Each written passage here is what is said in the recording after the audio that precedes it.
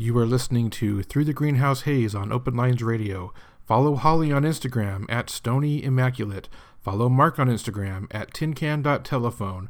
Follow the Through the Greenhouse Haze Instagram page at In the Greenhouse Haze. And be sure to check out Open Lines Radio online at www.openlinesradio.com. And now stay tuned for Through the Greenhouse Haze. Enjoy!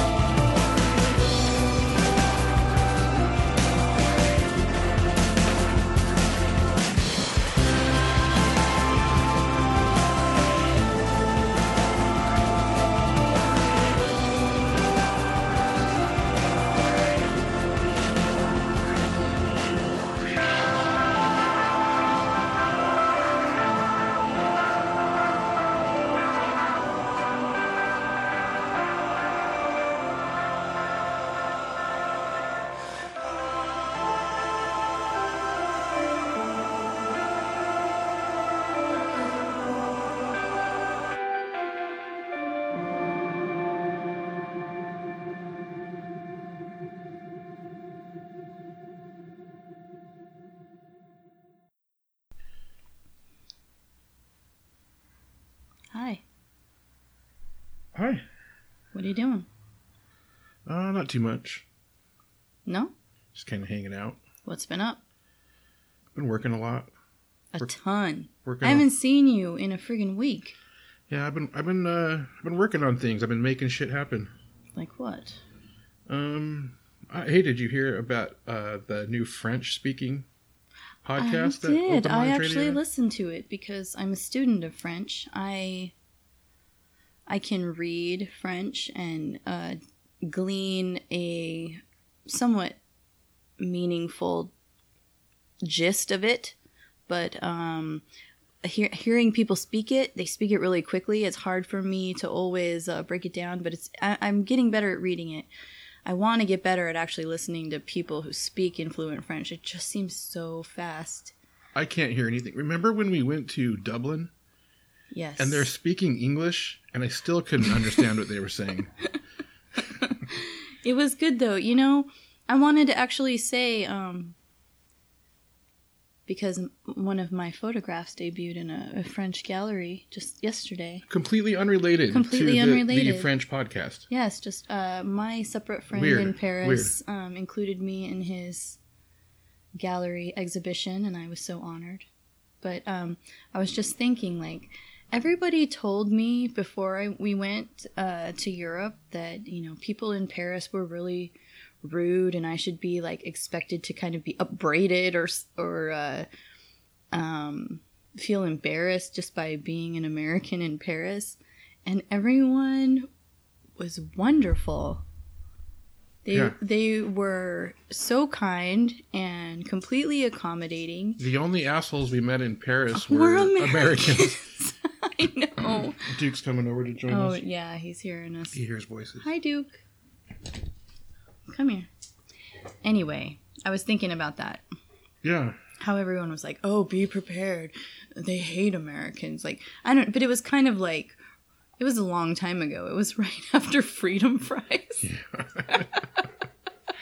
But remember when we went and ate at that little crepe place and the waitress didn't speak a single word of English and we didn't speak a single word. We show up in the city and we just like expect people to understand us. And she didn't understand a word and she seemed like she was really upset and she was really trying to communicate something with us. And then finally the couple at the next table was from Manchester. I had ordered the special. I had ordered the special on the little whiteboard outside of the creperie. And I just was so happy to be there. And I was excited for all kinds of international delights. It didn't even dawn on me. But the special was this all-inclusive thing. And that the frantic waitress was trying to explain to me that my already extremely generous in proportion French meal, they brought me so much. I had a croissant, I had accoutrement, I had everything, and she kept trying to say, you know, pick a dessert. And I was like, I'm so full. We didn't know what she was saying, though. Right. And she was trying to convey that it was included in the special. That couple at the next table from Manchester was like, she's trying to let you know that she's worried you're going to leave without your dessert. Without your and she was so complimentary worried that we were going to leave without the dessert. But yet, the only asshole I remember on that trip was that American guy in the pizza place. in the Italian place. Yes. With the Obama shirt. He was awful. He was awful, and he was making a drunk scene on a Thursday evening in Paris. Yeah, it was weird. And we were just laughing to ourselves, like, oh, God, like, just try to blend in the table over. We're like, we don't know him. We're Americans, but we're not with him. We promise we're not with him. But I feel so blessed by that trip, and everything that happened on that whole journey was absolutely perfect, intentional, and has impacted my life today in ways I can't even. Yeah. And so when people try to tell you, like, oh, you know, traveling abroad is an expense that you don't need, that everywhere is just like everywhere else. No, it's not. No, that was the most important. No, it's not. Go immerse yourself. Important week and a half of my life. Absolutely. Definitely go immerse yourself in as many other cultures as you can. Push your boundaries. Oh, now I got a hankering. Now I got an itch. I really want to go to Germany. Yeah, me too. Anyway, that's not happening anytime soon. What else has been going on this week? I was sad. Yes, I've been sad for a few days. I've been genuinely heartbroken. I think I told you. I don't know if it was yesterday or the day before. I've been almost too sad to meme, which is a whole new level of sadness. Well, you've got multiple things going on right now that are making you sad. You've got this I'm grieving. Shit going on in Australia, these fires in Australia. I'm grieving by proxy. That's what set you off the other day. Well, it's not fair for me to say I'm grieving in the same ways as like my dearest friends, like Ebony and Shell. We've had fire here, so I kind of get that helpless feeling, and that like even if you're a witch and you want to do like all the magic you can think of, it's like it's this force of nature bearing down on you. It's just really hard, and so. Seeing the pictures of the animals and the loss of life in Australia absolutely tore me up. Talking to Ebony firsthand in New South Wales and her telling me that her little girls are traumatized, they can't escape the things they're seeing on the news. They haven't been able to go to school. She hasn't been able to leave the house. Her husband hasn't been able to go to work. They've just been their holiday was canceled. Meanwhile, the Prime Minister of Australia his holiday wasn't canceled. Took a vacation to Hawaii while everyone in New South Wales was stuck and stranded. What to use Ebony's words? What'd she call him? Anyway, I won't say it. Something like I can't remember. I remember it was funny though. Yeah, it was way funny. It wasn't dolt, but it was the equivalent. It wasn't quite adult or what is it's not a dotard. Not quite a dotard, but the equivalency of an Australian dotard is what she called him. And I've just been feeling that for her and just feeling the loss of, I couldn't take the pictures of the koalas. They're just so slow and innocent looking. Well, and Shell's like losing. Shell has already been through hell 7 times over this last year with everything. The drought in Australia, like, it's bad here. It's definitely bad here. And so I feel that. But after Shell came here and sitting with her and getting to know her and hearing firsthand of what it's like in actual Australia, it's like the people are like we are, as advanced and as internet savvy as we are, but the country is like somehow stuck in the 90s of America. So I can't even imagine just the red tape and the bullshit that they face every day. But I'm right there with them. So my heart's been broken and grieving with them. Of course, not at the same level as them because I can't actually smell the smoke this time. But I have before, and I've seen loss of life due to fire, and nothing breaks my heart more. Yeah. But I did talk to Ebony, and we did a little water spell, and we gave some offerings to Yemaya, and she said that night it's rained, and it has rained ever since. And so yesterday Is it enough rain to do anything? Well, here's the thing. They haven't left the house for weeks, but yesterday she was able to take the girls out to get new backpacks for school, go grocery shopping. She found a living alligator lizard in her yard, which brought her a lot of joy and me some joy simultaneously, because honestly I feel like if I just yell through the floor of my house that it's somehow just an echo chamber into Ebony's house. She literally is like my mental down under. I just feel like I have this have you ever lived in a 2-story house with a basement where you talk to somebody through the heat vent? Yeah, that's what I feel for her. That's how our hearts are tied together. And with Shell too, although Shell is a machine, the loss she's felt, I don't know that I can handle it, what she's been through. But man, she's a trooper. Yeah. And then on top of that, yesterday we lost Elizabeth Wurtzel. Yeah. At 52. To stage 4 breast cancer. You read that book. You were a little younger than when I read that book in grad school as and I really liked it as, I mean, I was like mid-20s, but that was something that affected you more as a teenager. Yeah? Well, I posted about it yesterday, and I got mixed reactions. And so I understand that book hit a lot of privileged people as... let me think of the collective term that the more privileged people described that book as. Hot mess. Yeah. Maybe just a mess that they had never had to clean up before. Or maybe a mess that they're living in. I mean, maybe. If I remember correctly, she was going to an Ivy League school in that book. Maybe not. It's been. I can't believe it's been 20 years since when I read that book. It was at a time in my life where I felt like every single thought that I had was wrong and would be forever deemed wrong by society. Every feeling I had was over-dramatic, oversensitive, dismissed immediately, like some kind of weird made-up phantom that I was just making up to be difficult. I was in a very dark place where I thought I had definitely woken up on the wrong planet. I just did not belong. And when I read her book, yesterday Jess described Elizabeth Wurtzel as her big sister because she doesn't have one, and I don't have one either. I'm the oldest, so is Jess. And she said, "You were my." Jess is seven. Yon. 7 Yeah. She's been on Virtual Campfire. She described Elizabeth as like her first and only big sister that kind of like, and I feel the same way. Like she showed me the ropes and like, hey, like I'm not alone. I'm not crazy. It's okay to be sensitive.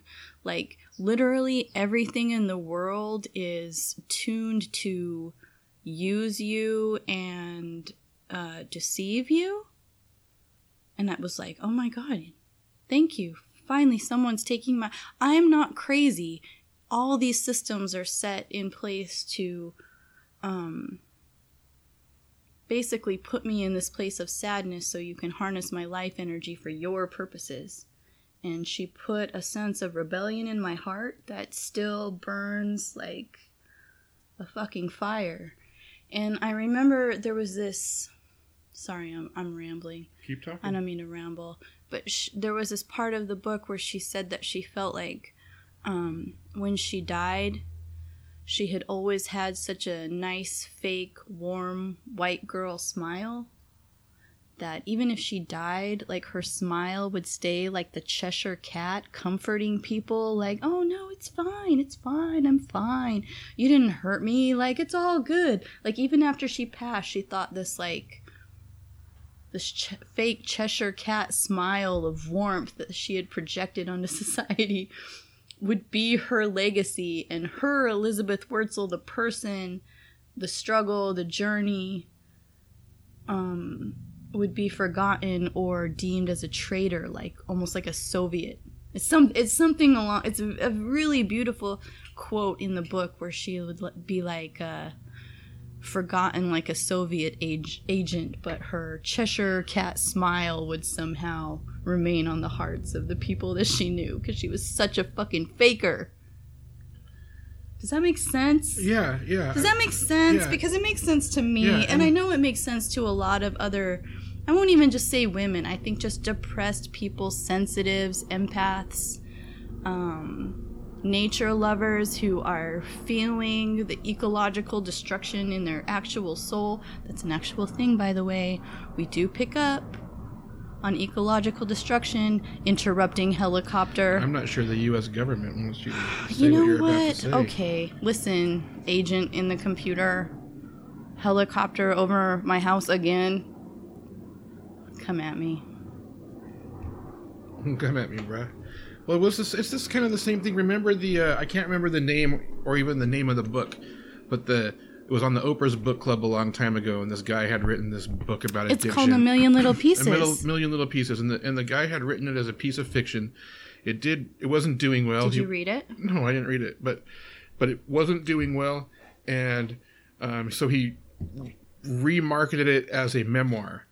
And then, like, it got onto the Oprah's book club, and it was this big thing. And then it came out that it actually was a piece of fiction, and it wasn't a memoir.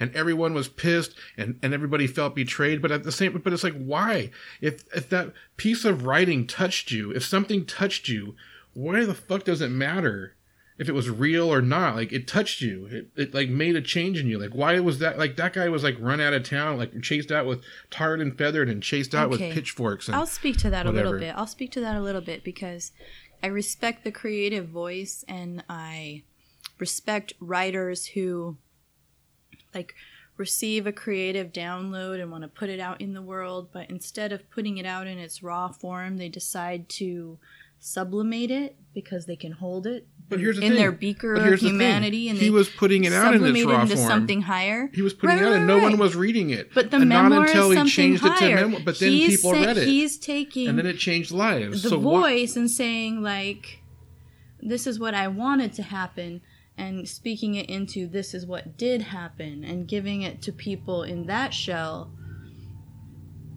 But also, when you're speaking to the women of this time, and I mean all generations of women, from great grandmas that are still living on into the infants of the world, for female, maybe not just women, but just anyone who's been raised in a fairy tale childhood, where you hear the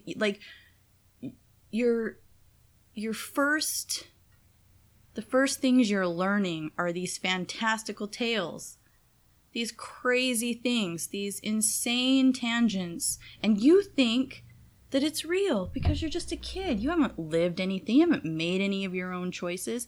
And so you fall in love with these fairy tales, and your heart is broken, and your hopes are dashed on the rocks when you find out this isn't fucking true. Because none of it's true. And that's what A Million Little Pieces did. It gave all these people this faith, like, holy shit, this guy lived this life. This really happened to him. Miracles happen. He's walking around today. I can't believe it. I want that miracle to happen to me. And then he goes, oh, also, I just really wanted this miracle to happen, so can we just pretend like it did?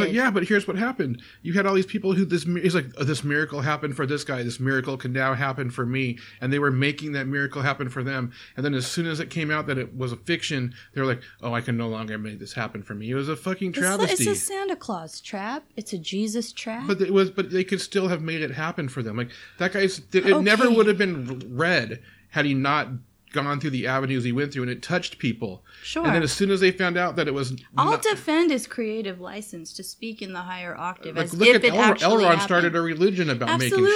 Absolutely. Every religion that's ever been founded ever is founded upon the same principles.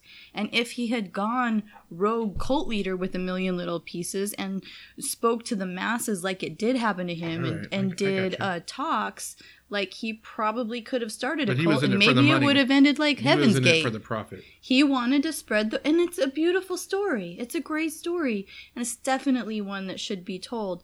But who's to say that if he hadn't have been honest about it, that it wouldn't have caught on just a few years later and been celebrated more as the truth without marring his name? Who knows? It doesn't really matter. But here's the thing about Prozac Nation. It doesn't really matter. Here's the thing about Prozac Nation is, I was in my mid-20s when I read it, and, I had to write a paper on it and shit, but... You did? Really? Yeah, I can find it somewhere. In what class? What level? In college? It was in my master's program. Oh my God. It was for my writing program. Okay, I'm sorry. That makes my heart explode that someone had the sentiency to, like, put that book on a master's level and make you fuckers check it down. I put that book. I went to Goddard College. We create our own curriculum. I put that book on my curriculum. Oh. And it's all you. And cheers to you. But in my as a white male in my mid-20s, who at that time was pre 9/11, so like the world was pretty good. Like I was living I was in my mid-20s, like living my best life, and that book touched me, and that book made sense to me, and that book made me feel like I wasn't alone in the world. And so, I just don't understand what's the big diss that people have on it.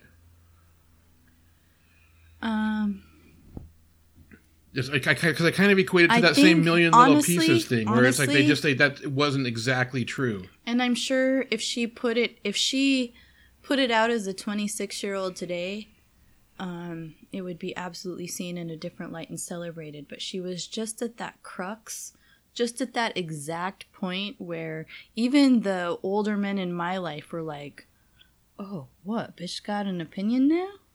But they also kind of wanted to hear it. It's like they've been really like, shush bish, you don't have an opinion, but also I'm kind of interested in what you have to say. Like she gave that little edginess that actually, can I get really personal? Sure. I never knew a good life before 9/11. I was just coming into my very, very youthful adulthood when it all came crashing down. And I was working in a high-rise building the day the planes hit.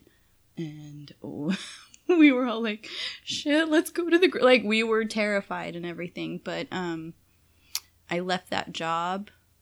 But when I read... It was before that. I read Prozac Nation probably 5 months before 9/11. Which is still late, because I think it came out we probably read it at the 95. Same time, in completely different lives. Sure. I was fairly old to actually finally receive it, and I was in a really confused place.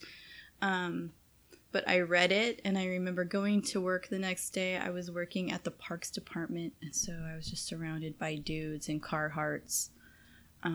I was the resident arborist. So I picked which branches of the park trees, which would be sawed off and which would stay for aesthetics. But I had to ride around in these trucks with these guys all day. And the day after I finished that book, suddenly out of nowhere, I got vocal. I remember it explicitly, and they were like, oh, what? Shit, bitch got an opinion all of a sudden. And while they were like, fakingly put off, they also wanted to hear what I had to say. And that's Elizabeth Wurzel's gift. She gave it a raw first account of the bullshit, saying like, look, I know you think I'm this dumb little girl and I've been living in this shell, and you think I've been buying everything you're selling me, and you think I've been just slurping up everything you're feeding me. But I actually am not that dumb, and I know you motherfuckers are trying to harness my life force and use my powers, and I'm not gonna do it. I think I'm just gonna use my powers for my own self-pleasure, so go fuck yourself. She gave me so much power, probably more witchcraft than anyone has ever bestowed upon me to this day. So if you think Elizabeth Wurzel in heaven, listen to me. If you think you're gonna be forgotten like some Soviet traitor, nah, honey. You're my Cheshire cat on my heart, in pain forever. And that's all I got to say about that. That's it. All I got to say about that. If you think you're forgotten, you ain't. But it's just... I never will be. It's just... it's just weird to think that we were in different places. 9/11 changed everything for me. Yeah. What about you? Like, it changed my life completely. My life changed. was already at a crossroads at that exact moment. So I hadn't really established my adult self. It was just right at that moment. I was crossing over from child into adult. I was getting my own place. I was finally working a full-time job. I was going to school at night.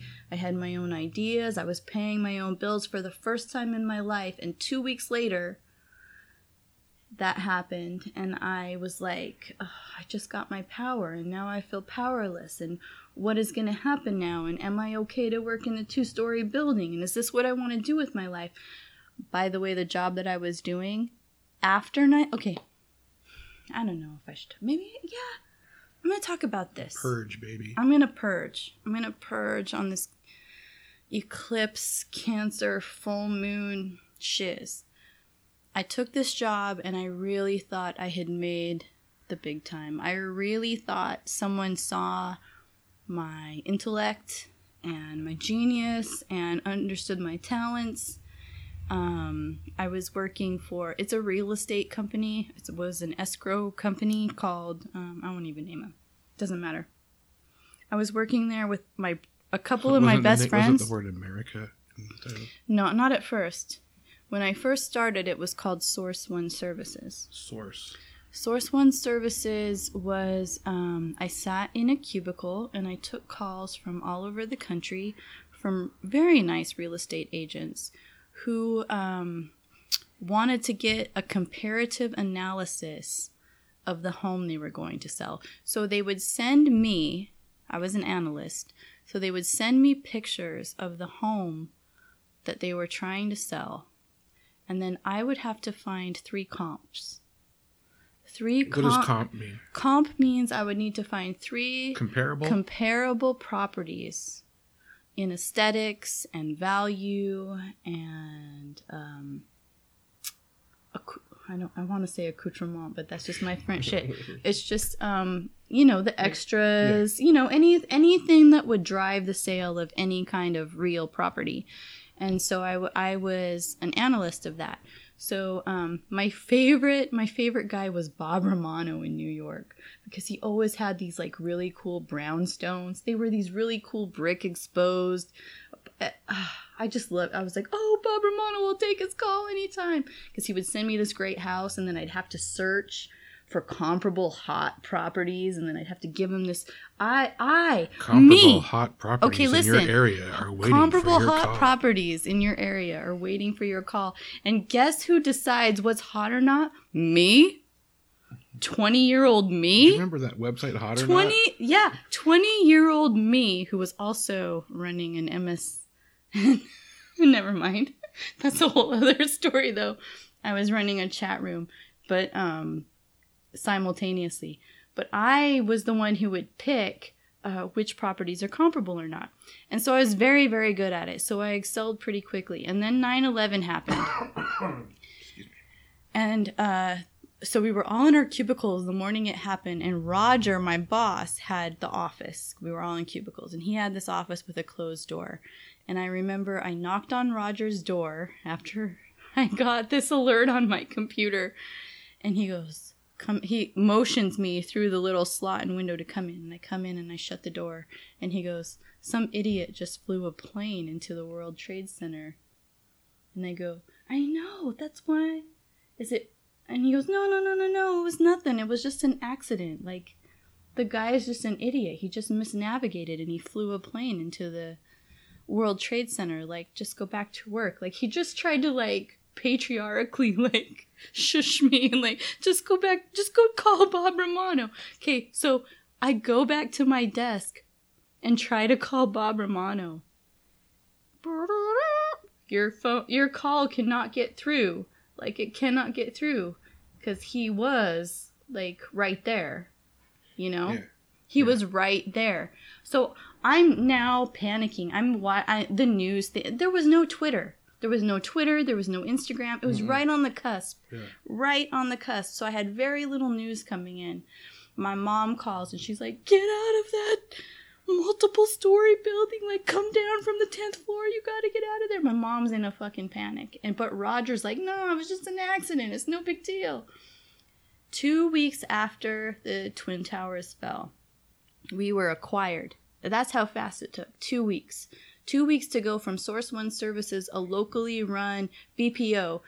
A BPO is a broker's price opinion. It's cheaper than a real estate agent's estimate. A real estate agent who has to pay their dues, you know, they pay a ton in, and so they can make a real estate assessment for a property value. It has more clout. But if you want the cheaper version, it's a BPO. It's a broker price opinion, which is what I gave. I gave you my broker's price opinion. Was I a broker? Absolutely not. Why was I the authority of what's hot or not? I don't know. I just showed promise. So I got this analyst position. But we were acquired, and we became a branch of America First. No, what was it called? American. I don't know. I know our logo was an eagle after that. Anyway, it basically got. What's the word? I don't want to say like.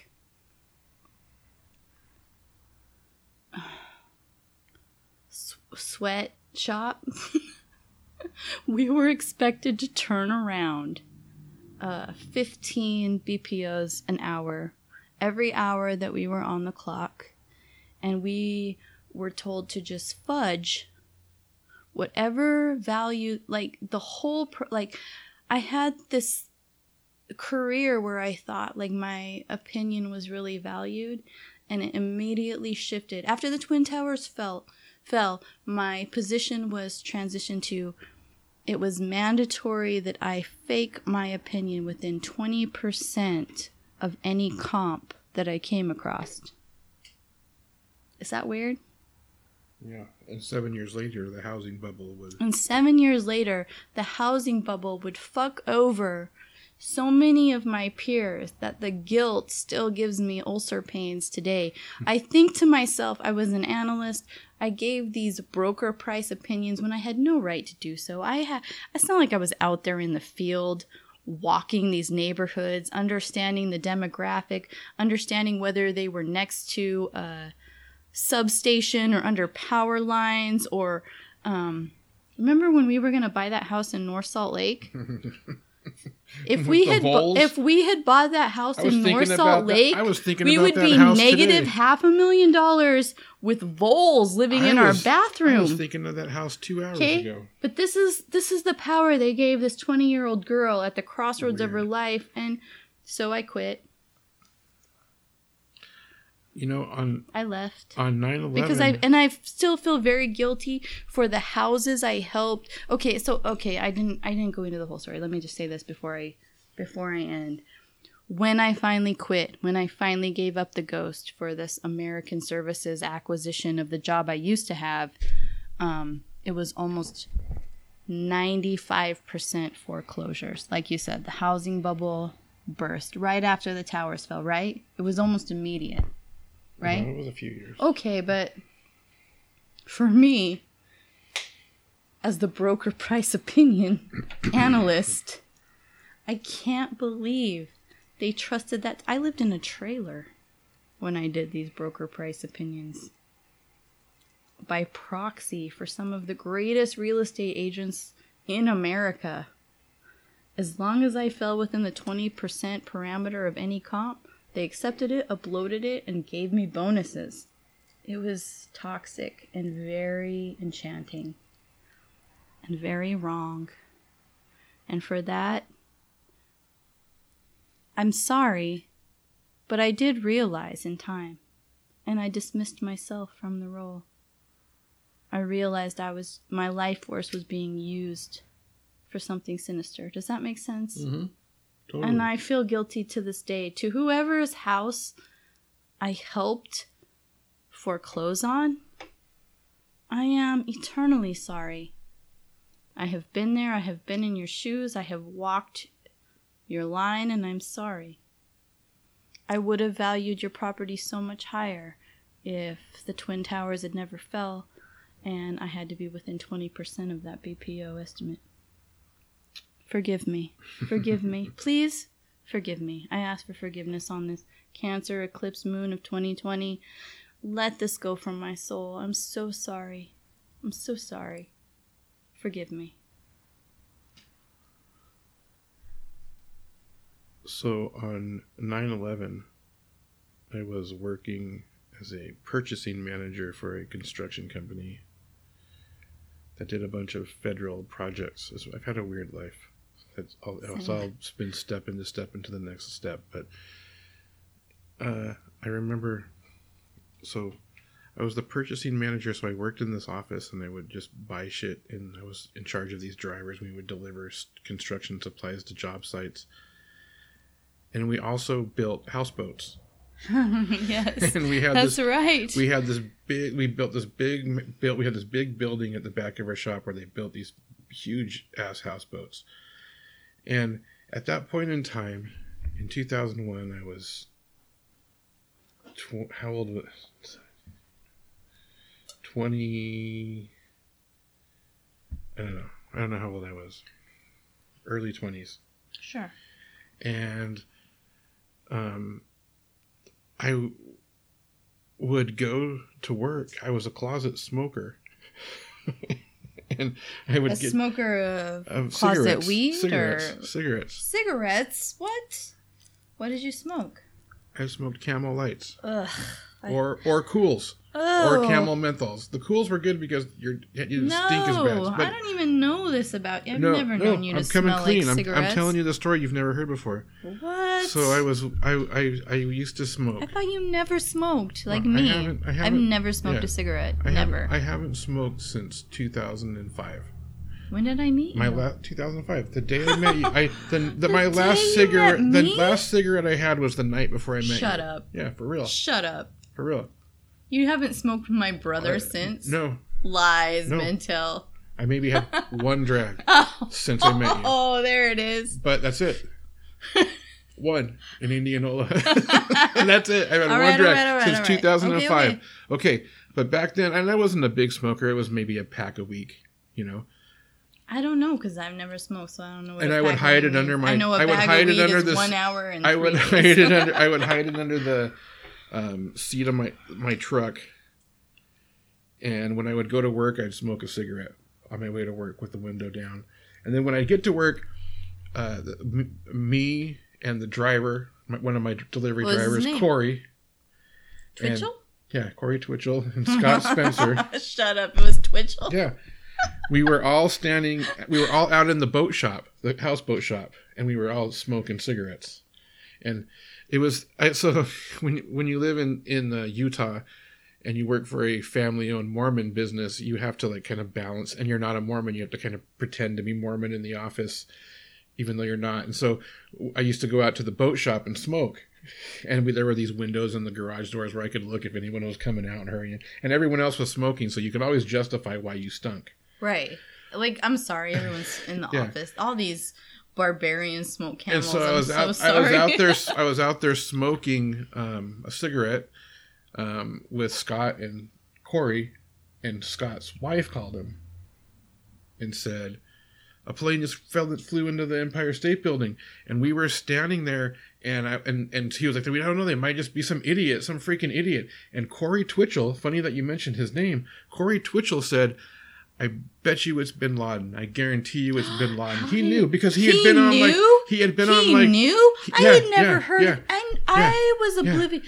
Okay. He had been on like 2020 or one of those shows in the previous week, and he had watched it, and he was like, I guarantee you it's Bin Laden. And then that second plane hit, and we got the fucking second call from his wife, and because this was before cell phones. Sure, I know. So it was the call. That's where my mom's calling my desk phone. He's taking this call on the wall like, with a cord on the side of the boat shop. Like someone's gonna target Fort Union in Utah. Like she called the office, and you got the intercom. Scott, please answer line 1, and he picks it up, and it's his wife saying the second thing. And they had bought this old houseboat that they had refurbished, and it came with this little black and white TV in it, and we had shoved like a coat hanger in it trying to get some. We were watching I watched the other tower that wasn't, the third one that came down. We watched that on this little fuzzy thing, and then we had to still work. Like I was out like picking up construction supplies and delivering it to job sites, and I'm standing at Industrial Supply in Salt Lake City on 13th I know South. Industrial Supply. And I look down from my parks department days. I look down, and I'm wearing this red T-shirt with a star on it, and it says "Un-American." And I'm wearing a zippy, and I reach down and I zip up my zippy, and I'm like, "Oh shit!" And everything changed after that. I don't know what to tell you, but the Un-American shirt is still folded in your bottom drawer. It still kicks around. It's all full of holes. It doesn't fit me, but I was wearing that shirt on 9/11. And you're like, zip. But like 6 months later, I'd quit that job. Like I actually quit the job thinking that they would like counter, but they called my bluff and they let me quit. And it was the best thing that ever happened to me. And tanked. I went on a series of pretending to be people I wasn't to get these jobs that turned out to be these great things. But you mean how you bluffed yourself into AutoCAD?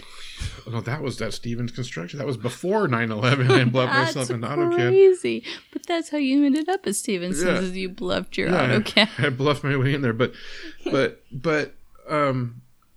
Caution, I couldn't do it. I was at this point in my life. 3 levels. I was at this point in my life where I thought, after 9/11, where this shit happened, where I thought, I'm really like, this is how it affected me. Is this what I'm going to do with my life? Am I going to just be a purchasing manager for a construction company? Or am I going to do something? Shit. And I was in school. I was going to school. I was in graduate school at that point. And I wasn't in graduate school. But I was doing other things with my life, but I was like, I can't do this job anymore. I just can't. I got to do something. And then I went into graphic design. I had to become something more creative. Yeah, exactly. That's exactly I was like, I can't just keep lying about this 20% because it's more than 20%, and it was eating me up inside. I was like, 20%, I just can't value this like I value that. I'm sorry. Like, I want to, but you're asking my honest opinion. I can't give the same clout to this as I give to that. And I caved under the pressure. I quit. I went back to retail, of all things, back to retail, which I'm still in today, really.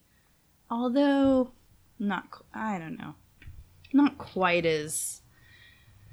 But, hearing you talk about that, it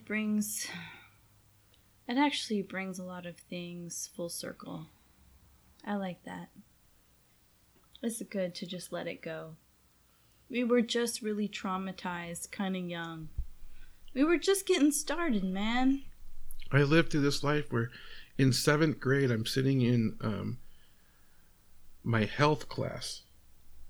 And the teacher, Coach Reese, the basketball coach, who has passed on from cancer, but I remember him because like our junior high was undefeated in basketball that year, and my cousin played on the team, and everybody shaved their heads in support of the basketball team and whatever. And he said if they won the championship, he would shave their head, and they made him shave their head. So I was in Coach Reese's health class, and we're all just sitting there, and the bell is rung, and there's no Coach Reese, and everybody's sitting there, and finally he comes in like 15 minutes late, and he's like, "Sorry, I was just in the office watching the space shuttle explode." Oh, don't! And everyone's like, and nobody believed him, and he made somebody go to the office, and the office called down to the class over the intercom to confirm that the space shuttle had blown up. Wait! How old were you in this? 7th grade. I was in 7th grade at this point. I was in 1st grade. I was in 7th grade. Actually, you probably watched it live. I think I was in kindergarten when they wheeled the TV in, and I think I watched it. No, it wasn't quite 1st grade. We watched the replay over and over and over again the next few days. Every class. The Challenger? Yeah, every class the teacher wheeled the thing in, and we watched that thing explode for 7 periods a day for like 3 days while we talked about it. But I remember where I was when it happened, and I didn't see it happen live. The teacher came in and said, "I just want," and nobody believed him. And they came up, and then the next few days was, so I came from this time where in 7th grade it's the Challenger, and at like 23 it's like 9/11, and it's like, all right, man, okay, like, fuck this, I'm gonna fucking do what I want to do. Man, you really put me into a memory, and now I remember my teacher, Miss Vera Hunt. Miss Vera Hunt also went on The Price is Right and won a Ford Astrovan. 1 year after I had her class. I love her. I hope she's, I don't know where she is. She might be gone. She might be here. Wherever you are, Vera Hunt, you impacted me. Even after I watched the Challenger explode on a tiny wheel-in, I don't remember if it was 1st or 2nd grade. It might have been Mrs. Bronze. It might have been Mrs. Fonseca. I don't remember. But by the time I got to Mrs. Hunt, I believed in miracles. I believed in Price is Right miracles. I believed in the lottery. And I still joined Young Astronauts for the next 12 years. Nerd alert. I was still a young astronaut for the next 12 years of my school career. And when I got to the last year of high school and I went to my guidance counselor, I'm like, "What do you mean you don't have a young astronauts for seniors?" I was like so upset. I'm like, "What do you mean there's no young astronauts program for seniors in high school? Are you fucking kidding me? Like, I've come so far in the young astronauts program." And she's like, "I can recommend ornithology." What's that? What's ornithology? Ornithology is the study of birds. It's bird watching for a credit. I thought put it there. And my teacher, okay, so I took 2 pretty hardcore science classes my senior year. One was astronomy, one was ornithology, and they were both taught by the same guy at my high school at a senior level. And he was so dry, Mr. Fraser. Oh my, it's a monotone. okay, so first you have to calculate the apex of this and the... Also, but here's the thing. So he was the teacher of astronomy and ornithology, which were both the best sounding courses in the curriculum and ended up being the most boring, fucking torturous classes of the whole curriculum. But he also was the teacher for the bus to ski club, aka snowboarding club. And he drove the bus to Brighton every 2 weeks. So I took his classes. The bus? Yep. So I took his classes because he drove the bus to Brighton every 2 weeks. And I snowboarded for free at Park City in Brighton. It was great. And Kira was there because Taylorsville was on the same program. And they were like, we'll pick up your smart kids and take them snowboarding. And I'm like, yes. And we did it for like 2 or 3 years. Me and Kira and Kelly. And it was beautiful. And Lapril from Alta even. Actually, Lapril graduated in the same graduating class as Julianne Hough. Mm-hmm. I remember seeing her, actually, at Lapril's graduation. But that's neither here nor there. I'm just saying that shit's weird how it plays out. Very weird. Very weird. Indeed. It's very weird how we're sitting here in this garage. The traffic has died down a little bit. It's gone completely silent, actually. It was pretty crazy weird. There when we started. So, in this moment, let's just remember Ram Dass. Yes. Let's just remember Elizabeth Wurtzel. Yes. She's not forgotten like a communist traitor. She's beloved. She's beloved like a dark horse of the feminine nature of America. America's a goddess, by the way. As is California. I don't know if you're familiar. California with a K. And if you don't know... She's a black goddess. An African-American avatar. If you don't know who Ram Dass is, shame on you. And if you fucking hate Elizabeth Wurtzel, shame on you. Fucking don't listen to that. Well, you never would have made it this far if you hate Elizabeth Wurtzel, so fuck y'all. Did I say fuck y'all? I didn't mean that. I love y'all. She said fuck y'all. I heard it. I'm just channeling her. Because that's something she would say. She'd just be like, what, you don't get it? I'm sorry. Wah. But it's good. I had another thought. Okay. Speak. I was feeling dumb.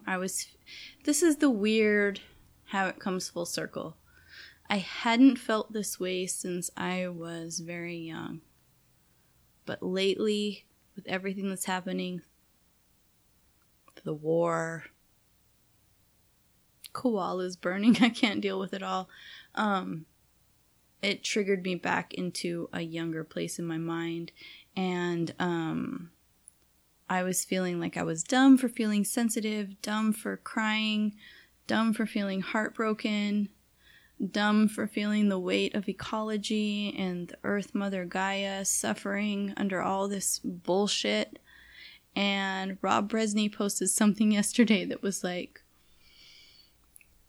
I am crying every day for the pain of the world, but also I am blessed by a beautiful, happy family. How are you doing? And I've never felt anything more because it's like half of my heart is just like given to joy and the things that I've manifested and the people that I've met that have helped. I'm just so grateful. I'm so grateful and I'm so blessed and I feel so much gratitude. And the other half of my heart is just like, we are gonna take you out. Like, we will not deal with this egregious bullshit anymore. Like, love is the law. Like, we will not. But also, while you're doing your bullshit to try and fight this war, while you're putting up a fight against love, my heart is breaking. Don't put up a fight against love. Let love into your heart. Like, what are you fighting? We could all be fine.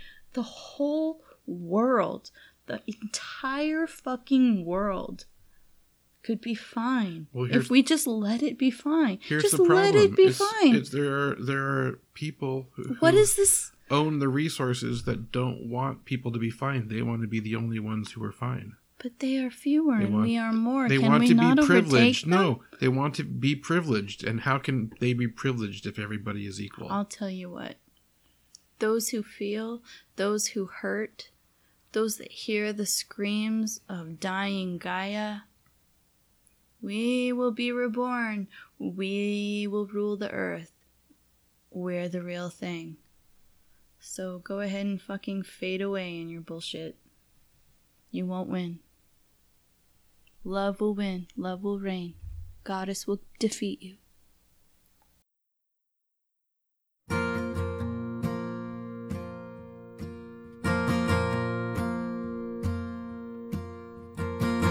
Playing would you rather when it comes to fire?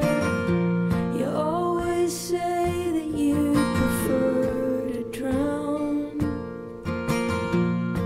You were still in the ambulance when the cops suggested you're the one who tried to burn it down. Come to find out, I'm a can on a string, you're on the end. we found our way out Of a suicide pact over family and friends. in the background. I'll be waiting.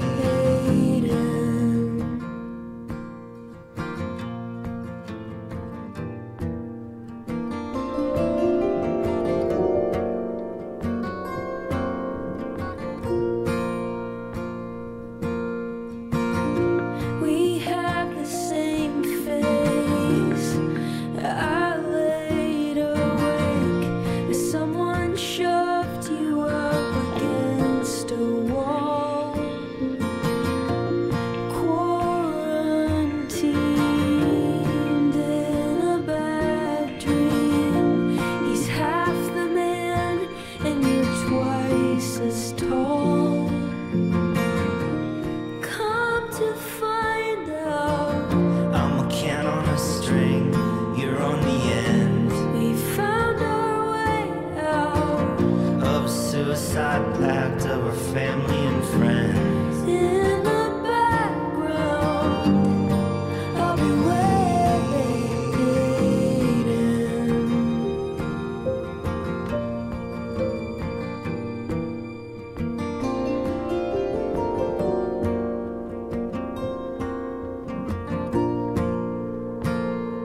Next time I see